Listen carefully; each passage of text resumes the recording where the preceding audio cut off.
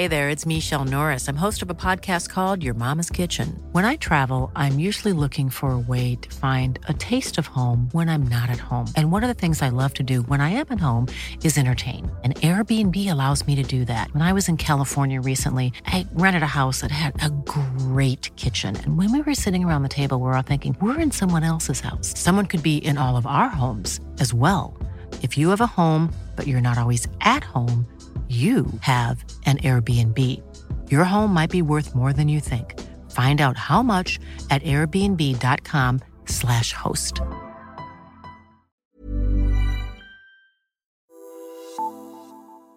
Så er det blevet tid til den sidste politiske stuegang inden sommerferien. I dag der skal vi tale om, hvad regeringen skal gøre, hvis den rent faktisk vil hjælpe Region Sjællands nødlidende sundhedsvæsen.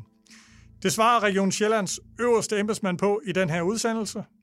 Han giver også sin vurdering af årets økonomiaftale sammen med dagens andre gæster. De andre emner i dag er aftalen om sundhedsklyngerne og sygeplejekonflikten. Og så slutter vi som altid med hjerneblødningerne og genistregerne. Her skydes der blandt andet på sundhedsministerens seneste opfordring til Søren Brostrøm, og man skal også lytte godt efter i Nordsjællands Hospital. Mit navn det er Ole Toft, og jeg er sundhedspolitisk analytiker på Altinget. Så vil jeg gerne byde velkommen til dig, Sissel Winge, tidligere projektchef i VIVE og tidligere sundhedschef i Gladsaxe Kommune. Tak. Og til dig, Torben Mogensen, tidligere lægelig vicedirektør på Hvidovre Hospital, og i dag formand for Lungeforening og deltidsansat smertelæge på Sjællands Universitetshospital. Tak. Og vi skal jo tale Region Sjælland i dag, og dagens gæst, regionsdirektør i Region Sjælland, Per Bensen. Tak for det. Og vi skal jo tale Region Sjælland i dag, og det er jo ikke alle, der kender de her regionsdirektører indgående. Kan du ikke lige kort fortælle om din vej til der, hvor du sidder i dag? Du er uddannet i Region Sjælland, godt nok før det hed Region Sjælland, nemlig på RUC. Og hvad er det, du er egentlig oprindeligt uddannet? Jeg er uddannet Cand.Tech.Soc, teknologisk samfundsvidenskabelig planlægning fra RUC. Så. Og hvordan, i hop, hvordan endte du så der, hvor du er i dag? Jamen, det er egentlig meget spøjst. Jeg startede med at være i praktik i 4 måneder i det daværende Storstrøms Amt, og så plejer jeg at sige, så blev jeg hængende, og så er jeg regionsdirektør i dag. Så jeg har egentlig været i den samme organisation hele min karriere. 26,5 år er det blevet til nu. Startede med at være i vores erhvervsafdeling, blev direktionssekretær, kom til Region Sjælland og var med til at starte regionen op som den første medarbejder der. Og så for 13 år siden kom jeg i direktionen som koncerndirektør, og for 5 år siden blev jeg så regionsdirektør, som jeg så er i dag. Så man kan jo sige, at hvis der er nogen, der kender alle hjørner og skruer og møtrikker i den her region, så er det dig. Og det er jo godt, fordi vi skal jo tale lidt om de problemer, der er i Region Sjælland. Det har vi jo jævnligt talt om i vores podcast, og jeg tror ikke, jeg overdriver, hvis jeg siger, at mange fagfolk og eksperter siger, at det er lidt smertens barn i det danske sundhedsvæsen. Og hvis jeg nu med vanlig journalistisk overdrivelse siger, at det er, hele pladen er ligesom fuld. Mange kronisk syge borgere, der lever usundt, og så er der det er så toppet op med mangel på personale, mangel på sygehuslæger, mangel på speciallæger, men også de her uddannelseslæger, som jo skal blive til det her speciallæger, så man har problemer med den her fødekæde. Og det er den hårdeste ramte region med mangel på praktiserende læger. Der er problemer med vagtlægeordningen, ligger i strid med PLO omkring den. De har opsagt den aftale, der er. Altså vagtlæge, det er, hvor man ringer uden for normal åbningstid. Og der har også været, kan man sige, møgsager i andre regioner, men hos jer, der husker man brystkræftsagen i Ringsted, der udløste en Cavling-pris. Der er også den her sygeplejerske, der slog sine patienter ihjel. Det viste noget om nogle problemer også i ledelsen, selvom man kunne sige, det kunne måske også være sket i andre regioner, men jeg synes, man lige skulle nævne. Og så forleden, der anbefalede Lægeforeningens formand Camilla Rathke, at man nationalt simpelthen gør en indsats for at hjælpe på Region Sjælland. Anne Kaltoft, direktør i Hjerteforeningen, mener også, at man er simpelthen nødt til at gøre en særlig indsats her. Men Per, kan du ikke lige selv sætte nogle ord på, hvor udfordret er jeres region, eller ser du lys for enden af tunnelen? Er der overdrivelse, jeg kommer med her? Der er ingen tvivl om, at du tegner et billede, som mange nok har af Region Sjælland, og derfor vil jeg egentlig også godt starte med at sige, at alle borgere i Region Sjælland har en praktiserende læge, de kan gå til. Det er faktisk et billede, der er skiftet fra vores siden, hvor vi lavede mange udbudsklinikker. Nu har vi et tilbud. Vi har så at sige fuld dækning på lægesiden hele vejen rundt på vores sygehuse. Så vi har ansatte læger rundt omkring.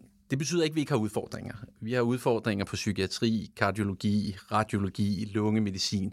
Jeg tror, hvis du spurgte mine kolleger i hvert fald 3 af de 4 andre regioner, vil de stå og sige det samme. Men vi er nok lidt mere udfordret, apropos det, du siger om mange kroniske syge, mange ældre og en sundhedstilstand, der i det hele taget er dårligere end i resten af landet. Så vi har også brug for flere læger.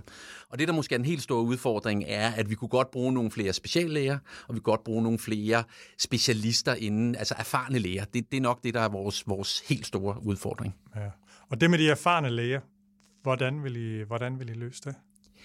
Jamen, jeg tror, vi skal se ind i mange forskellige ting, og vi laver rigtig mange initiativer, og vi kører busser fra København. Vi har lige lavet en psykiatrisk klinik, der ligger inde ved Nørreport station i København, så lægerne kan sidde og arbejde derfra. Vi laver alle mulige former for ordninger. Vi giver meget høje lønninger, vil jeg sige, til nogle af vores speciallæger. Men jeg tror i bund og grund, det handler om at blive ved med at bygge op fra bunden, forskningsmiljøer og så videre. Og så er der et eller andet om fordeling af både hoveduddannelsesstilling og speciallæger, vi er nødt til at kigge på, særligt i Østdanmark. Problemet er jo i Østdanmark, at rigtig mange af lægerne og speciallægerne bor i og omkring, og særligt nord for København. Det vil sige, at de skal køre forbi en 2-3 sygehus for at komme til et sygehus i Region Sjælland. Men vi er nødt til at gøre et eller andet, når de sygeste borgere bor i vores region. Ja. Hvad er Torben og Sissel? Altså, Region Sjælland, jamen, de kan jo lokke med løn, gode arbejdsvilkår. Kan man se nogle former for tvang eller personalemæssige, som man jo har set mellem lande, at man puljer noget omkring en kul- og stålunion, og kunne man lave en lægeunion mellem Region Sjælland og Region Hovedstaden? Fordi jeres helt store udfordring er vel, at der er den her attraktive Region Hovedstaden, er attraktivt at arbejde, det er attraktivt at bo. Altså, jeg tror, man bliver nødt til at gå den anden vej først. For det første, fordi lægerne hader en sådan ordning, og det vil sige, at de vil modarbejde det på alle kræfter. Langt de fleste læger kan ikke lide at komme ud og arbejde andre steder end der, hvor man er ansat. Så man bliver nødt til at gå en anden vej rundt.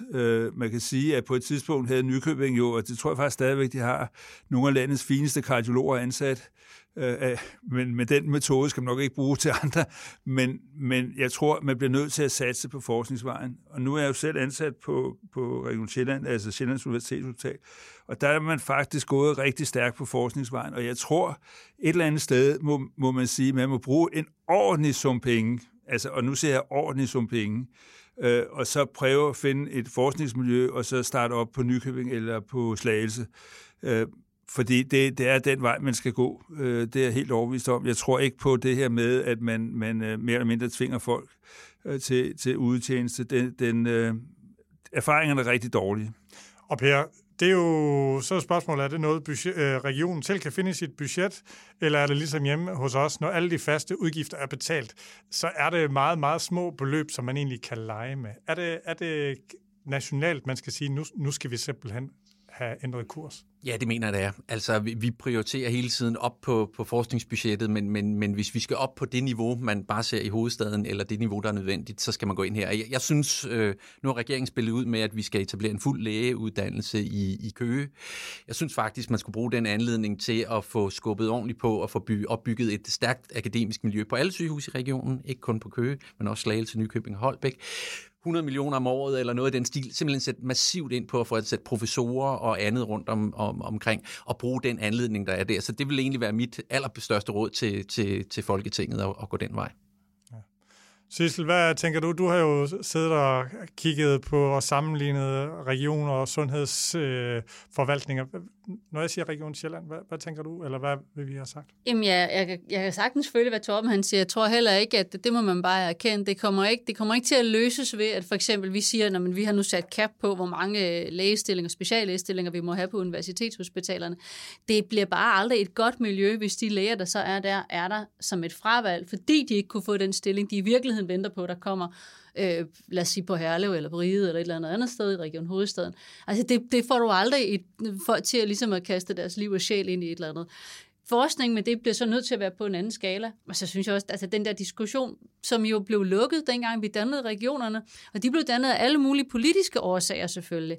Men der er jo ikke, altså selvom man har spredt et universitetshospital ud over 3 forskellige eller 2 forskellige matrikler, så er det bare en helt grundlæggende anderledes konstruktion, du har.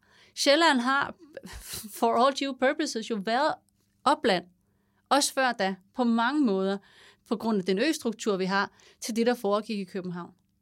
Så derfor så bliver det hamrende svært at få det her til at fungere. Det har det hele tiden været. Altså det er ikke noget, man kan sige, kan vi løse det ledelsesmæssigt? Kan vi løse det med økonomi? Kan vi løse det med alt muligt? Man kan ikke lave om på, at der er ikke en stor universitetsby med et stort universitetshospital. Og det kommer der heller ikke. Men jeg tror, hvis man prøver at finde ud af, hvad er det, der er værd at forske i Region Sjælland. Dengang, da Hvidovre Hospital mistede alle vores højt specialiserede afdelinger, så blev vi jo nødt til at genopfinde os selv, og så sagde vi bliver nødt til at forske i det, som folk fejler. Altså, det er jo en almindelig sygdom, og i virkeligheden er der jo nogle kolossale problemer i Region Sjælland omkring ulighed, omkring konsekvenserne af fattigdom. Der er masser af ting, som er virkelig spændende forskningsfelter, hvis man får penge nok, og som ikke handler om kræftbehandling eller om petriskål, men handler om rigtige mennesker. Så hvis man kan sætte sig ned og lave nogle rigtig gode forskningsprojekter omkring det, som der reelt er problemerne i Region Sjælland, så tror jeg faktisk godt, at man kunne tiltrække rigtig mange mennesker, men det koster. Og jeg er meget enig med det, Per siger, at den type penge må komme fra regeringen, lige så vel som man flytter alt muligt andet ud. Der skal nogle penge til. Er der andre ting, som man kunne gøre fra Christiansborg? Altså man kunne det her med at øge forskningsindsatsen. Men... Jamen, der er jo en diskussion lige nu om hoveduddannelsesstillinger, og jeg ved godt, at Lægeforeningen er jo meget imod, at man laver en anden fordeling af Lægeforeningens hoveduddannelsesstillinger. Jeg har en rigtig god dialog med Camilla Racci om at få flere seniorlæger ud. Men jeg må bare et eksempel. Vi har lige haft optag på hoveduddannelsesstillinger på almen praksis. Vi havde 17 stillinger, vi slog op. Der var 30, der søgte, som vi kaldte til samtale. Der var 12, der mødte op, og der var 8, der sagde ja til en stilling. Altså, der var 30, der var interesseret i at tage stillingen. Det vil sige, det var ikke... Jeg må betragte, når de har søgt, at det ikke var et fravalg. Men fordi, at man tilsvarende slår ekstra stillinger op i hovedstaden, så ender de med at være der. Så derfor er man simpelthen nødt til at finde en eller anden balance, at man slår flere hoveduddannelsesstillinger op de steder, hvor vi har sværest ved at rekruttere. Og jeg tror faktisk godt, folk vil, når det kommer til stykket. Så skal vi gøre alt for at skabe programmer, transport, og vi laver overnatning, og der er ikke grænser for, at vi laver introforløb osv. Men jeg tror, man er nødt til at se på den fordeling, og det synes jeg også, jeg fornemmede, at sundhedsministeren sagde til Lægeforeningens årsmøde i fredags, at der er noget om, vi skal fokusere på de steder, hvor det er svært, og de specialer, hvor det er svært. Ja. Altså, og der er jeg meget enig, fordi da jeg var ung læge, der kæmpede vi ret hårdt om da det hed uddannelsesstillinger dengang, ikke? Men alle vidste jo, at taberne, de tog til Aalborg, de måtte til Aalborg, og det gjorde folk jo med glæde for at få en stilling. Altså, og jeg tror ikke, der var nogen af dem, der fortrød det først, de var der, men igen, læger vil gerne rejse efter at få en uddannelse, hvis ikke de kan få den andre steder. Jeg tror ikke, det har ændret sig meget med familiemønstre? Og... Nej, det tror jeg ikke, fordi det vi jo kan se i mange specialer, det er jo så tager folk til Sverige eller Norge, ikke? Altså endnu længere væk, hvis de skal have den rigtige uddannelse. Så jeg tror, at fordelingen af hoveduddannelsesstillinger, tror jeg er rigtig vigtig i den her problematik. Men altså, der siger Lægeforeningen og PLO, nej, men ved du hvad? Bare uddanne nogle flere, at det ikke lige er i den rigtige region. Det må vi leve med. Ellers ender vi i den her dødsspiral, hvor vi får færre og færre. Hvad er dit argument mod det? Jamen, vores tilgang, at det vi kan se er, at det lyder forkert, jo yngre vi tager dem og får fat i dem, jo lettere har vi ved at holde på dem. Og det er også derfor, vi startede med kandidatuddannelsen på medicinstudiet. Nu får vi bachelordelen med. Vi skal også have nogle af dem på hoveduddannelse. Altså, de skal stifte familie, når de er i Region Sjælland til noget. Det er det, vi kan se, der virker. De vokser op og ser, at det er faktisk rigtig godt. For eksempel Nykøbing Falster sygehus, så mange tænker, det er svært. Det er jo et af de steder, KBU-lærerne er allergladest for at være. De synes, det er fantastisk, fordi de får lov virkelig at opleve noget og lære noget og arbejde for deres løn. Altså, jeg synes, man skulle kigge på Region Nord, altså på Aalborg, fordi jeg var med til at akkreditere Aalborg som universitetshospital dengang for mange år siden. Og der var, modstanden var stor for Aarhus, men argumentet for Aalborg var jo, at så kunne man fastholde nogle flere læger i Region Nordjylland, og det må man sige, det lykkedes. Det lykkedes. Men nu kommer det her universitetshospital, man er ved at bygge i Køge. Ligger det for tæt på København til, at de tror, at det vil kunne få den effekt? Jamen det vil selvfølgelig, altså der er geografien i, at det vil kunne tiltrække nogen, men man må sige, det er jo stadigvæk en del af Region Sjælland og hele den faglige infrastruktur, der er der.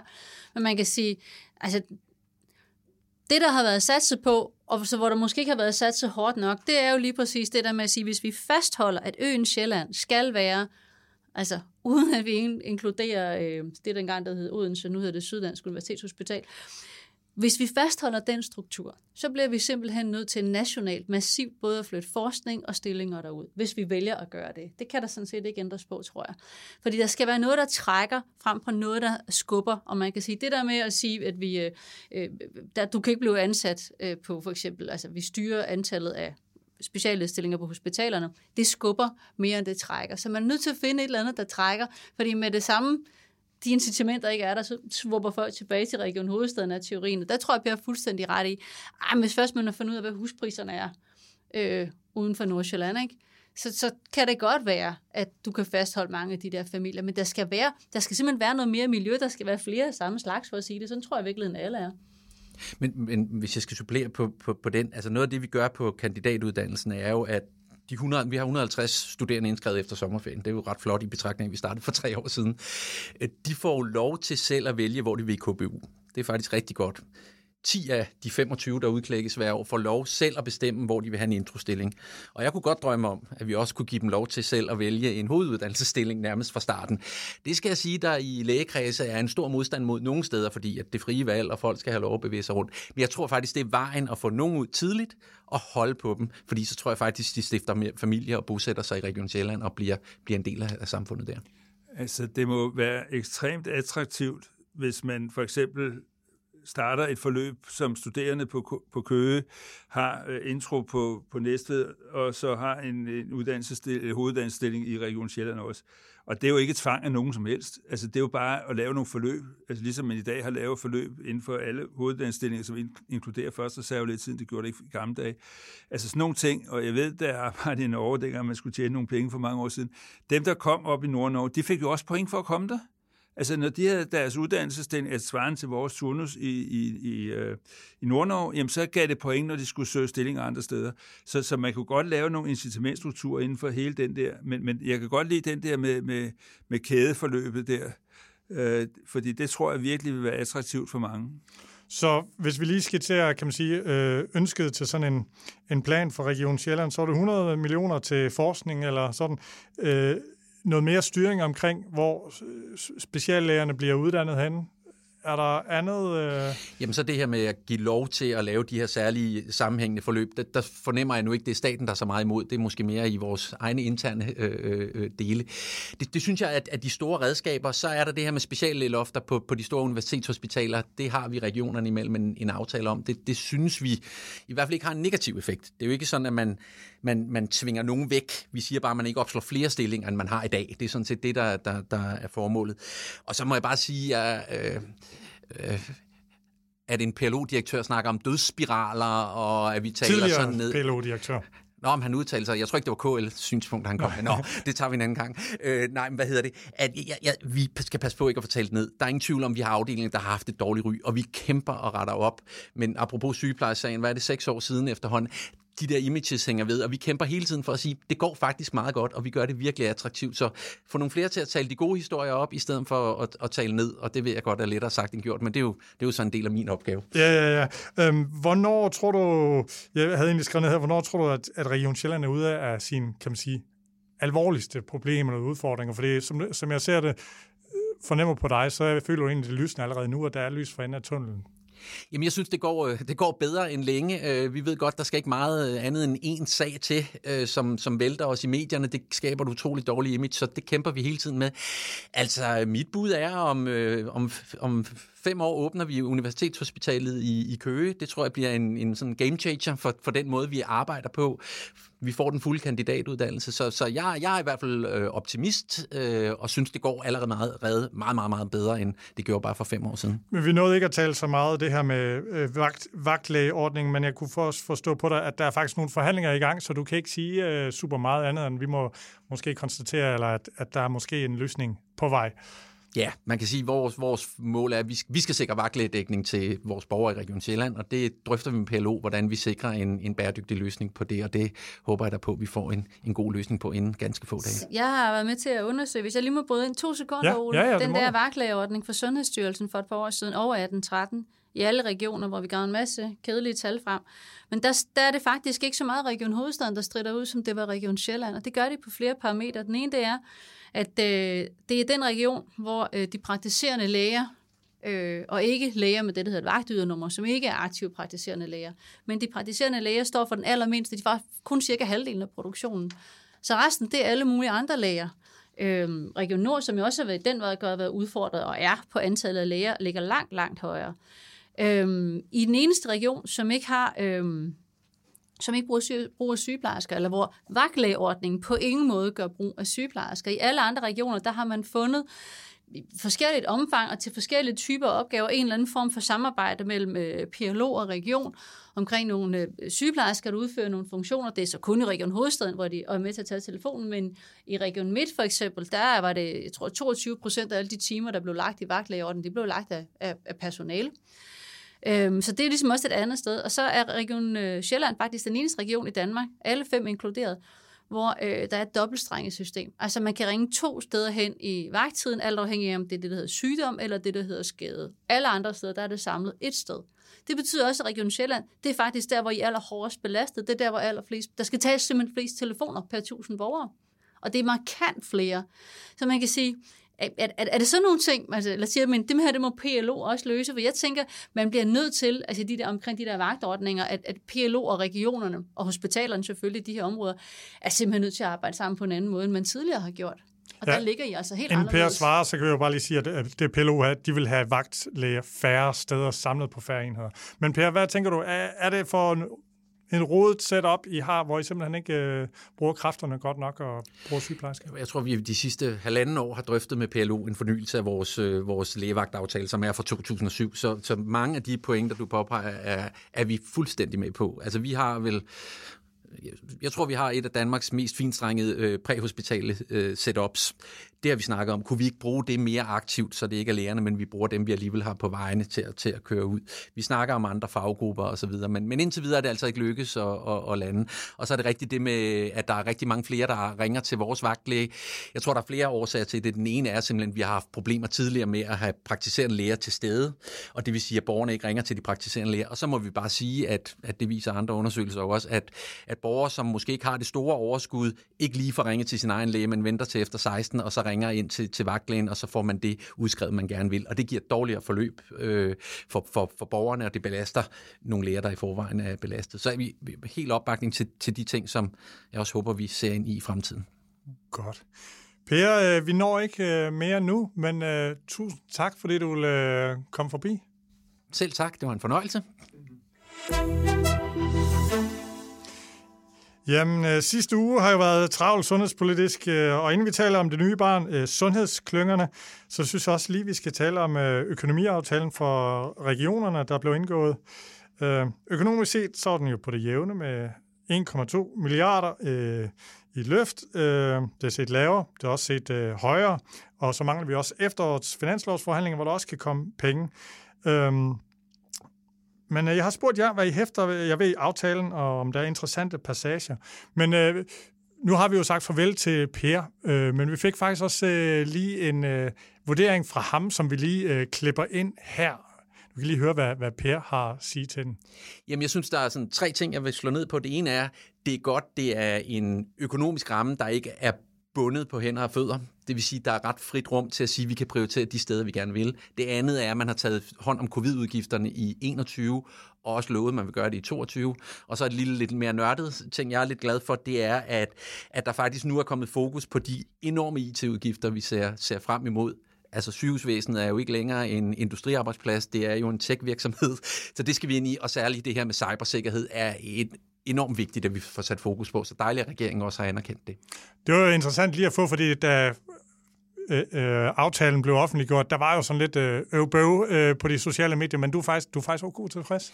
Vi vil meget gerne have haft mange flere penge, men at de penge, der er kommet, er frie, og der er taget hånd om covid, så det ikke belaster det andet, og at vi får startet med det her fokus på IT og cybersikkerhed, synes jeg er enormt vigtigt. Ja, når du siger det med frie, så er det andre år, så har man set, så får I 200 millioner til den der indsats, og 300 millioner til de her fødende eller andre typer. Her er det sådan gruppen, hvor I selv mener, at de... regionsrådet i den enkelte region, der prioriterer, hvor der er behov for at bruge midlerne. Og det synes jeg er rigtig fornuftigt. Ja, det var Pers vurderinger. Han var jo relativt positiv, kan man sige, det her med at få penge, som ikke er øremærket. Det er noget, de sætter pris på. Men Sissel, hvad hæfter du dig ved? Eller skal vi starte med dig, Torben? Jamen, altså, det jeg kan sige, det er jo, at forventningerne var jo ikke, hvad personale forventede. Det er jo helt åbenlyst, fordi nu er man jo vant til den guldgruppe, der hedder covid, som jo stort set har vist, at hvis man hælder uanede mængder af penge i, så kan man faktisk løse på rigtig mange opgaver, men det har samfundet jo ikke råd til. Så som vi kommer tilbage i den normale gænge, og jeg tror, at der bliver brug for mange prioriteringer internt i sundhedsvæsenet for at få budgetterne til at holde stik. Men det er jo det, vi er vant til. Så skuffelse, tror jeg, hos mange personalegrupper, men realistisk set ud fra landets økonomi. Men så kommer der også fødselsforhandlinger senere på året, og der kommer der vel også, hvad får man der, 50-100 millioner? Ja, formentlig ikke, men igen, der har vi jo mangel på jordmødre, som vil lave fødearbejde, og så kan man sige, hvis det bliver delt tyndt ud, skal det så gå til lønstigninger, eller som jordmøderne forventer, eller hvad skal det gå til? Så igen det, vi har jo før fået enkelttilskud til fødeområdet, uden at man det i virkeligheden har tilfredsstillet nogen som helst. Sissel, hvad hæfter du der ved? Eller var der noget med, du ville hellere kigge på kommuner? Jamen, jeg vil faktisk sige det samme som de sidste 2 foregående aftaler, men det var lidt sjovt, dengang vi skulle snakke økonomiaftaler her, så sagde jeg, hvilken en af dem? Fordi vi bliver ved at tænke, at sundhedsvæsenet stadigvæk kun er det regionale sundhedsvæsen. Ligegyldigt hvor mange år vi efterhånden har snakket om, at der også er et sundhedsvæsen der udenfor. Så aftalen om kommunernes økonomi, det er jo i virkeligheden lige så meget altså en relevant eller økonomiaftaler for fokus på. Og der står faktisk også forsvindende lidt om sundhed, hvis jeg skal være helt ærlig. Man er godt klar over, at der skal komme den her 10-årsplan for psykiatrien, men man gør jo ikke andet. Altså, vi venter stadigvæk, og den er udskudt på grund af covid, og det må man jo så have den forståelse for, man nu kan have. Så er der stadigvæk den der med bedre bemanding. Det tænker vi skal i alle sektorer, og der har man siden 18 haft 0,5 milliard, som man har fået sådan en gang om året til at sikre en bedre bemanding, og den bliver så nu gjort bare til en fast del af blokken, som man så skal udmønte i kommunerne. Spørgsmålet er selvfølgelig, om det er nok, og jeg kan heller ikke se i virkeligheden, at de store omlægninger, der skal til at ske i kommunerne, det er ikke her. Det er, ligesom man jo for 20 år siden lavede en kæmpe omlægning, hen over en årrække fra stationær til langt mere ambulant aktivitet på hospitalerne. Meget mere optimeret forløb. Vi lavede hele strukturen omkring farmer. Altså den tid, det tog at få en patient ind på en medicinsk afdeling og finde ud af, hvad de fejlede og få dem sat i behandling, den er jo accelereret sådan helt utroligt på en 20 år. Og i kommunerne, der gør vi jo stadigvæk det, at vi er gammel vane, fordi det hedder hjemmesygepleje. Jamen, så leverer vi måske 80-90% af alle sygeplejeydelserne ude i hjemmene, mens man kunne sige, jamen, hvorfor kan de folk ikke komme ind og få skiftet det der venøse bensår, eller hvad det nu måtte være? Mange af dem, jeg siger ikke alle, fordi den psykisk syge, stærkt udfordrede patient, eller den kræftsyge, skal selvfølgelig have sine ydelser i hjemmet. Men når i almen praksis, at langt det meste, det ydes i konsultationer, så kan det godt undre mig, at man ligesom slet ikke begynder at lade op til at sige, bemanding, det skal vi løse på andre og mere intelligente måder, end bare at hælde 0,5 milliard ud om året. Det skal vi sikkert også på grund af demografien. Men jeg mangler de der visioner for, hvordan skal det her kommunale sundhedsvæsen i virkeligheden ændre sig? Men for begge aftaler er det ikke sådan, at på grund af covid, så har Sundhedsministeriet haft så massivt travlt. Man har simpelthen ikke haft kræfter til at støbe de her kugler sammen med regionernes embedsmænd, som ligesom kunne blive fuldendt i selve forhandlingen. Er det ikke der, vi er? Det her simpelthen forståelse, vi venter tålmodigt til næste år, men så skal der bare være nogle lidt længere strategiske sigtelinjer for, jamen, hvad er det i virkeligheden, der skal ske? Vi kan ikke bare blive ved at udbygge den sektor, vi har, og arbejde på den måde, vi gør i kommunerne. Du kan også tage fødeområdet. Altså, det var sådan en oplagt ting at lægge over i vores nye klynger, eller hvad det nu hedder, de der sundhedsklynger. Altså, det der mor-barn det første år, almen praksis, sundhedspleje, fødeafdelinger og jordmødre. Altså, det handler jo om, at i stedet for bare at se på, hvad sker der på hospitalerne, skal vi have 2 dages indlæggelse, så prøv at se på det der område samlet. Altså, det er jo helt oplagt, fordi det, man kan sige, det er jo, at er det bedste efter en fødsel, at der kommer en jordemoder på besøg, eller er det bedste, at der kommer en sundhedsplejerske? Ej, det kommer op, om du spørger, Torben. Ja, jeg tror, sundhedsplejerske. Men det kommer selvfølgelig an på, at man spørger. Men jeg synes, det er underligt, at der kommer 2 personer. Det må jeg sige. Og sådan nogle ting, men det kommer formentlig ind, når vi skal snakke om sundhedsklynger, fordi det er jo hele den der kontinuum af behandlinger, man skal kigge på, og man bliver bare nødt til at være meget konkret, fordi ellers så snakker vi om sådan noget ting, som er lidt om alt. Så netop sådan nogle ting, for eksempel, hvad gør man med fødder? Hvordan kan man gøre det mere effektivt? Ikke? Godt. Men skal vi slutte økonomiaftalerne og så snakke om den anhænger, der kom til et par dage efter? Men sommerens store sundhedspolitiske nyhed, det er jo sundhedsklyngerne, som KL, Danske Regioner, er blevet enige med regeringen om. Der skal etableres 21 i Danmark, en om hvert akutsygehus. De skal styres af repræsentanter fra kommuner og regioner, og de praktiserende læger bliver inddraget. Og udover det, så er man så enige om, at man dropper de her 5 regioners sundhedskoordinationsudvalg og praksisplansudvalg, og erstatter dem i hver region, der får man sådan et sundhedssamarbejdsudvalg, hedder det, med deltagelse af 3 repræsentanter for regionsrådet og så en kommunal repræsentant fra hver sundhedsklynge. Og så endnu et lag i den her klynge, det bliver et strategisk niveau, altså med fagfolk, nogen fra sygehusene og fra kommunerne og fra almen praksis. Men altså ingen sådan bestemmelse i PLO, altså de får ikke på den måde, at de kan stemme, men hvis man skal have PLO til at lave noget, eller de praktiserende læger i hver klynge til at lave noget andet, så skal det aftales regionsvis, ikke klyngevis, altså overenskomst, eller man skal gøre det nationalt.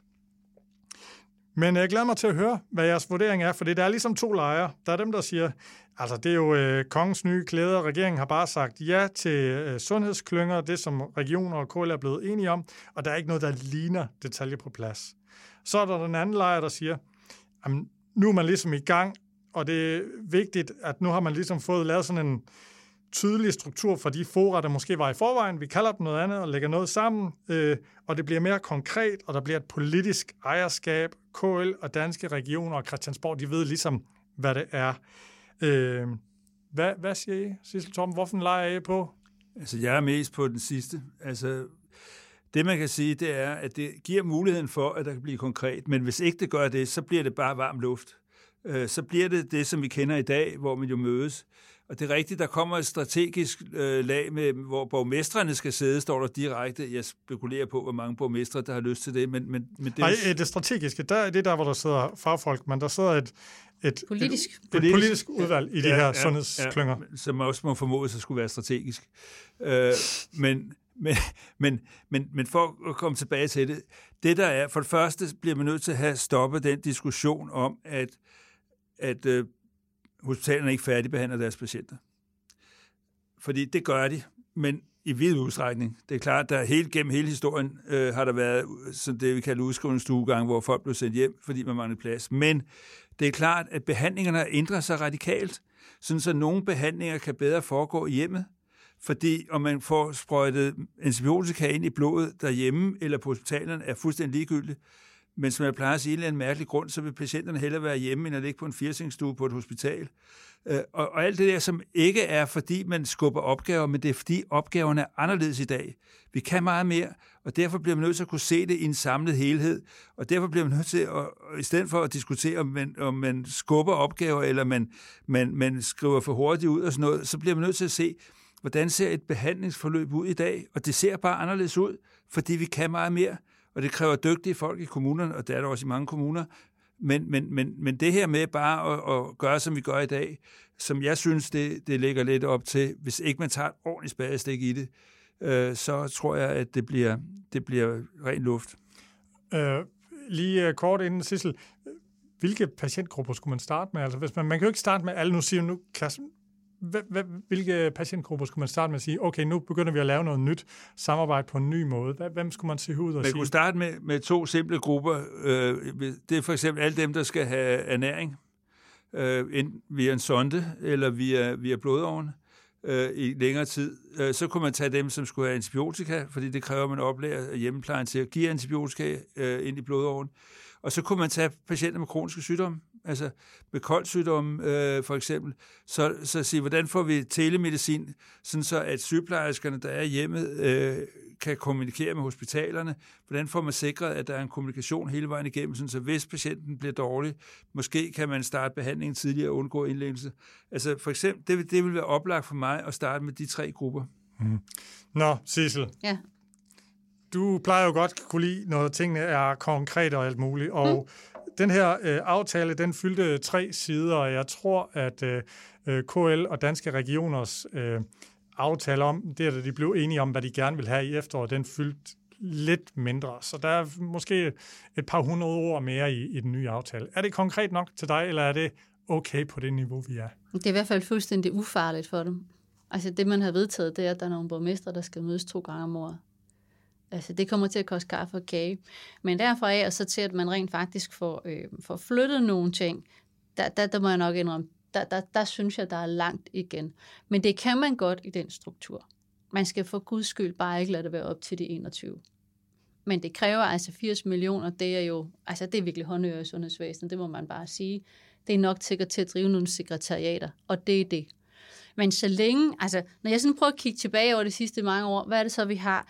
Jamen på de her områder omkring, hvor vi godt ved, hvad det er svært, der har vi sundhedsaftaler. Har det flyttet det, vi troede, det skulle, selvom det blev solgt, som det kunne? Nej, det har det ikke. Vi har en praksiskonsulentordning, som bliver brugt meget forskelligt. Nogle steder ekstremt nødlidende, og man må sige, at hele diskussionen, vi har i lige øjeblikket om afviste henvisninger, den viser i hvert fald, at der er ikke den dialog. Og den ligger meget tæt op af den, som Torben er inde på med, nu siger jeg Torben, fordi han er gammel hospitalsmand, nu må vi holde op med at snakke om, at de udskriver patienter, der ikke er færdigbehandlet. Jamen, jeg må da bare sige som tidligere kommunal sundhedschef, det gør vi stadigvæk. Men jeg mangler det forum, hvor dem, der sidder, altså de sundhedsfaglige, der sidder i første linje, mødes omkring de her 50 journaler om ugen og bliver enige om, var det her i orden, er det her ikke i orden, og hvad gør vi fremover. Den slags struktur, dem tror jeg faktisk på. Jeg vil tro på en praksiskonsulentordning, hvis man sagde, nu rykker vi den ud af regionernes og kommunernes økonomi. Det her det er staten, der kører det. Den fungerer som en byret, en landsret og en højesteret. Det vil sige, så praksiskonsulenter, når de møder en helt umulig overlæge, and vice versa, så har man mulighed for at appellere det her højere op i systemet, så vi ikke konstant har de her diskussioner om, den er gal. For den er helt sikkert gal på nogle afdelinger og i nogle specialer. Men det bliver sådan en fuldstændig ufokuseret diskussion. Vi har forløbsprogrammer for kronisk sygdom. Jamen, ved nogen, hvordan de kører? Nej, det gør vi ikke. Bliver der henvist nogen til rehabilitering? Nej, det gør der ikke rigtigt. Tror vi nok. Vi har ufattelig mange ting, som vi i virkeligheden, forløbsplaner kunne jeg nævne, forløbsydelsen i OK18, klynge eller kvalitetsklyngerne i almen praksis. Vi har sådan set masser af ting, vi sætter i værk, og jeg bliver sgu lidt skeptisk, når vi nu sætter endnu en ting i værk. I stedet for at sige, hvis vi bare havde implementeret bund på halvdelen af det her, så var vi et andet sted i dag. Men nu fjerner man jo også nogle ting. Man fjerner sundhedskoordinationsudvalget og praksisplansudvalget erstattes med nu holder du op. Man har nogle møder, som i forvejen af logistiske årsager meget tit bliver holdt i enden af hinanden. Så nu stopper man med at lige have en pause, hvor man går ud og siger, nu går vi ind og kalder det et nyt møde. Ikke? Altså, jeg går også ud fra, at vi alle sammen har lært, at halvdelen af det kan vel køre på Teams fra nu af. Så det der med at sige, at det er en forenkling, det er altså get real. Det har de i hvert fald bare skrevet i aftaleteksten. Det ved jeg godt, og vi skal alle sammen afbureaukratisere og så videre. Det er bare ikke, vi snakker altså ikke den store sådan forkromede forenkling. Men i forhold til afvisninger af henvisninger, som har kørt en del i Altinget, forstår jeg ret på jer, at hvis de her klynger kommer til at virke efter hensætning, så burde det her være et rigtig godt redskab til, at man får løst den problematik. Det tror jeg ikke. Det tror jeg, men det kan godt, jeg kan bare ikke se, hvad den har med det at gøre. Men hvis du lavede en tvungen praksiskonsulent, så du ikke kunne have en sygehusafdeling, der ikke havde en praksiskonsulent. Og hvad er en praksiskonsulent? Kan du lige fortælle? Jamen, det er en almen praktiserende læge, som er ansat til at få sammen at være bindeled mellem de praktiserende læger i hospitalets optageområde og have en dialog med ledelsen på den afdeling, der handler om, hvem tager vi ind, hvem tager vi ikke ind, hvorfor tager vi dem ind, hvordan udskriver vi, og hvordan synes vi det hele taget selv det går. Sådan set fra begge sider. Er det ikke nogenlunde correctly? Og så er der så en praksiskoordinator, som sådan er, skal man sige, hatten på det, der er den, der sådan skal styre praksiskonsulenterne på et område. Og vi har også praksiskonsulenter i kommunerne, hvis kommunerne har lyst til at betale for det. Og det der med at sige, jamen den der måde at sige, I finder ligesom selv ud af, om I synes, at der skal gøres noget ved snitfladen, der må man sige, det du der ikke længere. Det skal der. Og selvfølgelig, altså de der sådan, jeg er egentlig mere interesseret i de der obligatoriske forer, hvor dem, der faktisk sidder og har med patienter at gøre, de skal mødes og drøfte noget konkret. Det tror jeg vil flytte noget. Altså, det er jeg helt enig i. Men det, der gør det en lille smule vanskeligt, det er jo, at specialiseringen i dag gør jo, at hver akutsygehus arbejder med mange flere kommuner end dem, der ligger i deres omegn. Og derved, altså man har jo patienter fra alle steder i Region Hovedstaden på de forskellige akuthospitaler, så der bliver nogle praktiske, logistiske ting, man skal have styr på, men det kan selvfølgelig løses.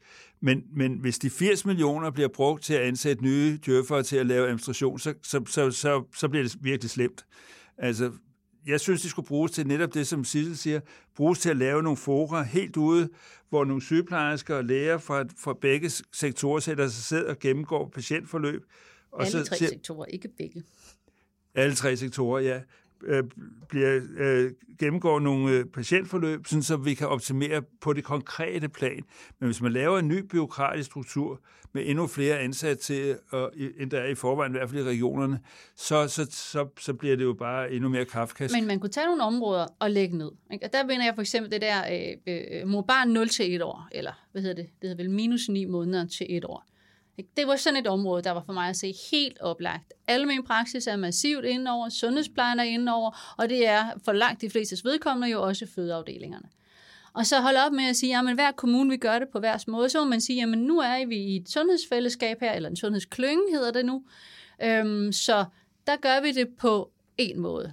Det vil kompromittere, vil nogen mene, det kommunale selvstyre på det her område. Men der må jeg bare sige, på alle andre områder, børnehaver og vuggestuer og folkeskole, der er det også ikke den enkelte kommune, der sidder og bestemmer, om de synes, PISA-undersøgelser er en god idé. Der har vi altså rykket tingene op, beskæftigelsesområdet, og der tror jeg måske også tiden er kommet til at sige, jamen vi har ikke længere fri leg på det her område. Vi fastlægger ikke serviceniveauet lokalt.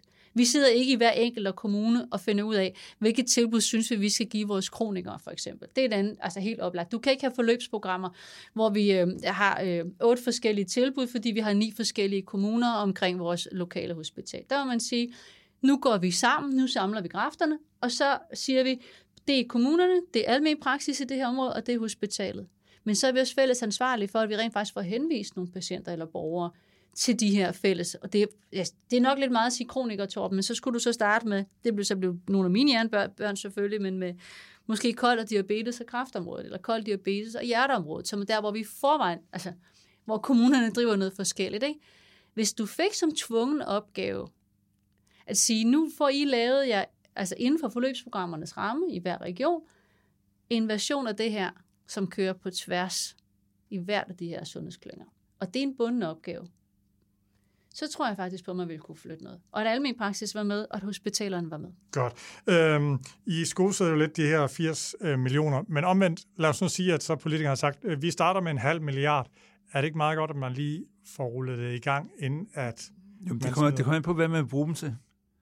Det er simpelthen an på, bruger du dem på djøffer, eller bruger du dem på sundhedsfaglige personer. Det er det, som for mig er afgørende.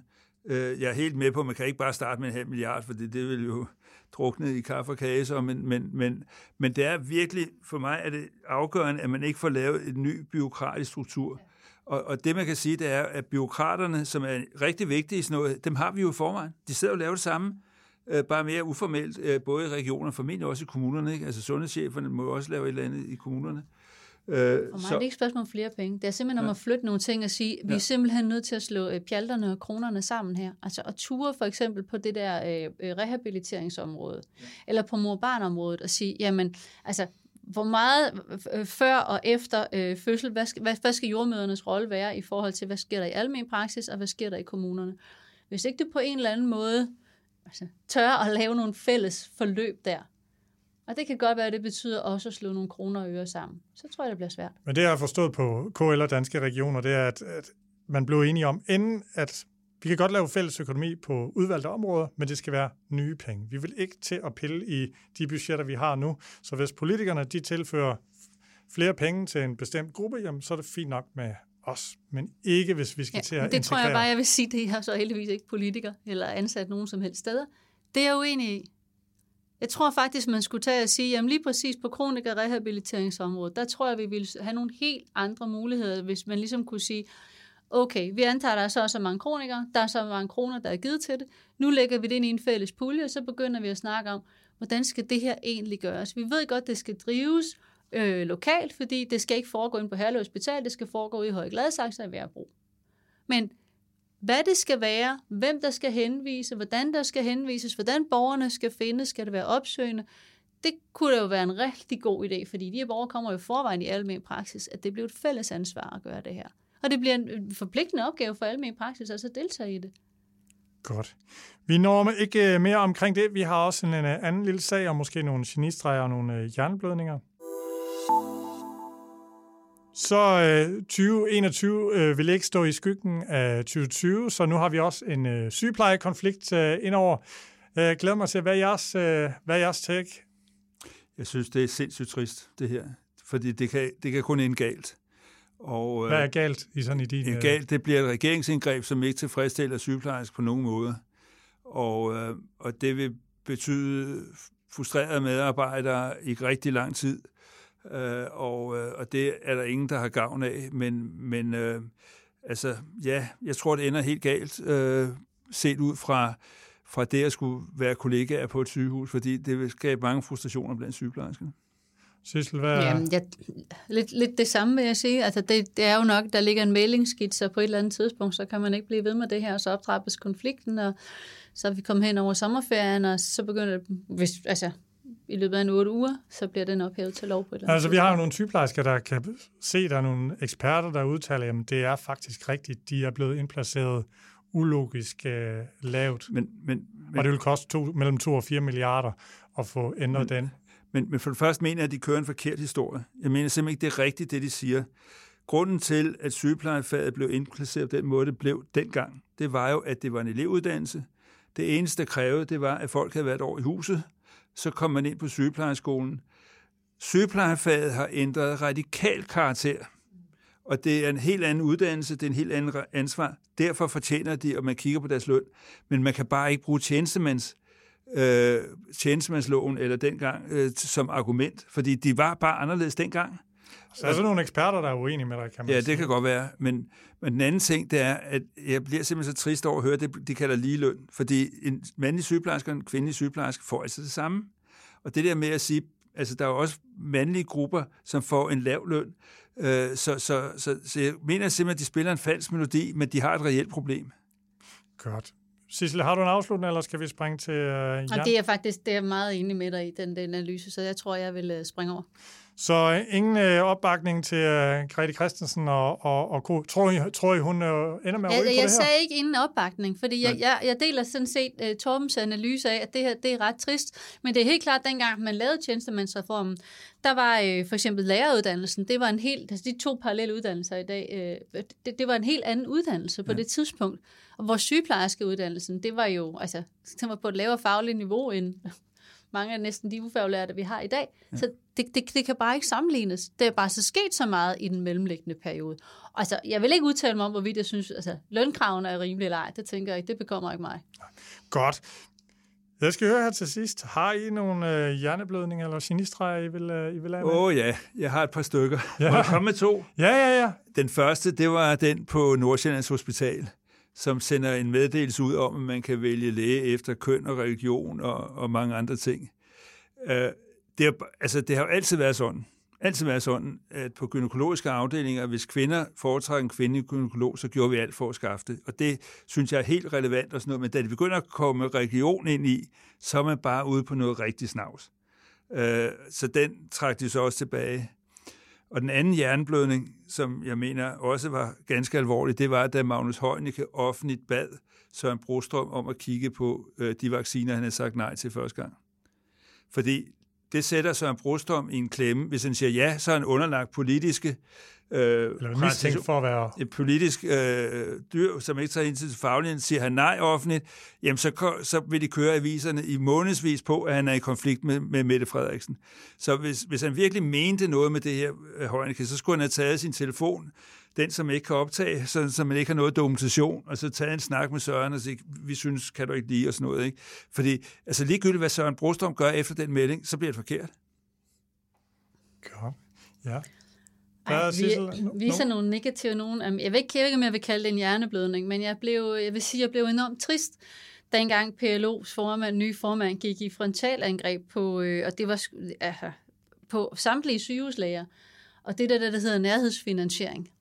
Og siger, at nu kan man jo tydeligt se, at de alle sammen sidder derinde minutiøst og gennemgår alle henvisninger for at se, om der er nogen, de kan slippe for, fordi så får de en lille smule mere i nærhedsfinansiering. For det første så fylder nærhedsfinansiering stort set ingenting i sundhedsvæsenet, og for det andet, så er det heller ikke nede på den enkelte afdeling.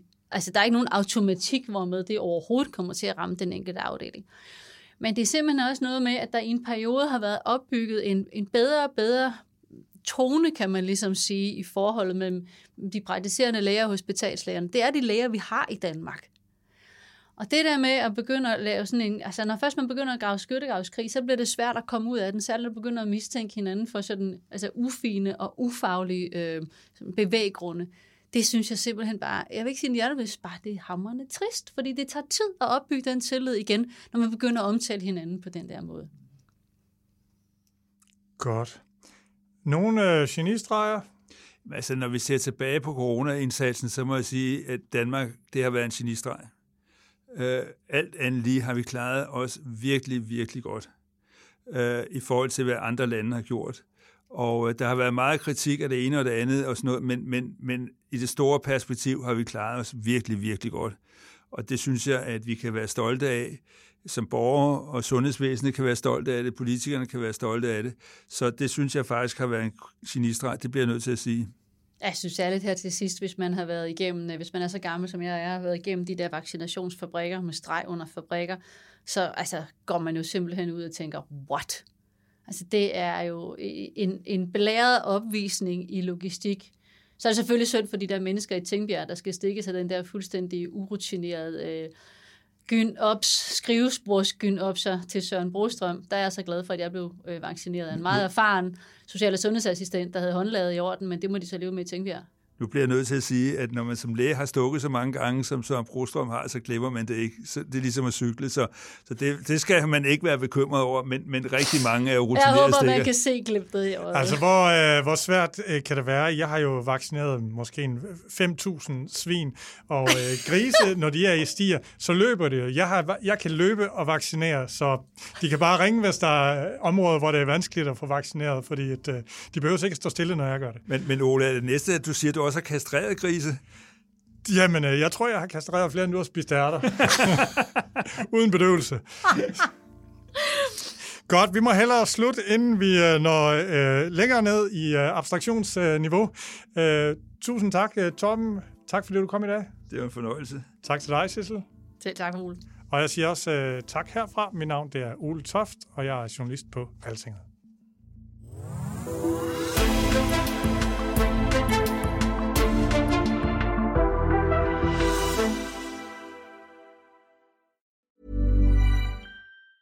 Hey, it's Ryan Reynolds, and I'm here with Keith, co-star of my upcoming film, If, only in theaters May 17th. Do you want to tell people the big news? All right, I'll do it. Sign up now and you'll get unlimited for $15 a month and 6 months of Paramount Plus Essential Plan on us. MintMobile.com/switch. Upfront payment of $45 equivalent to $15 per month. Unlimited over 40 gigabytes per month. Face lower speeds. Videos at 480p. Active Mint customers by 531.24 get 6 months of Paramount Plus Essential Plan. Auto renews after 6 months. Offer ends May 31st, 2024. Separate Paramount Plus registration required. Terms and conditions apply if rated PG.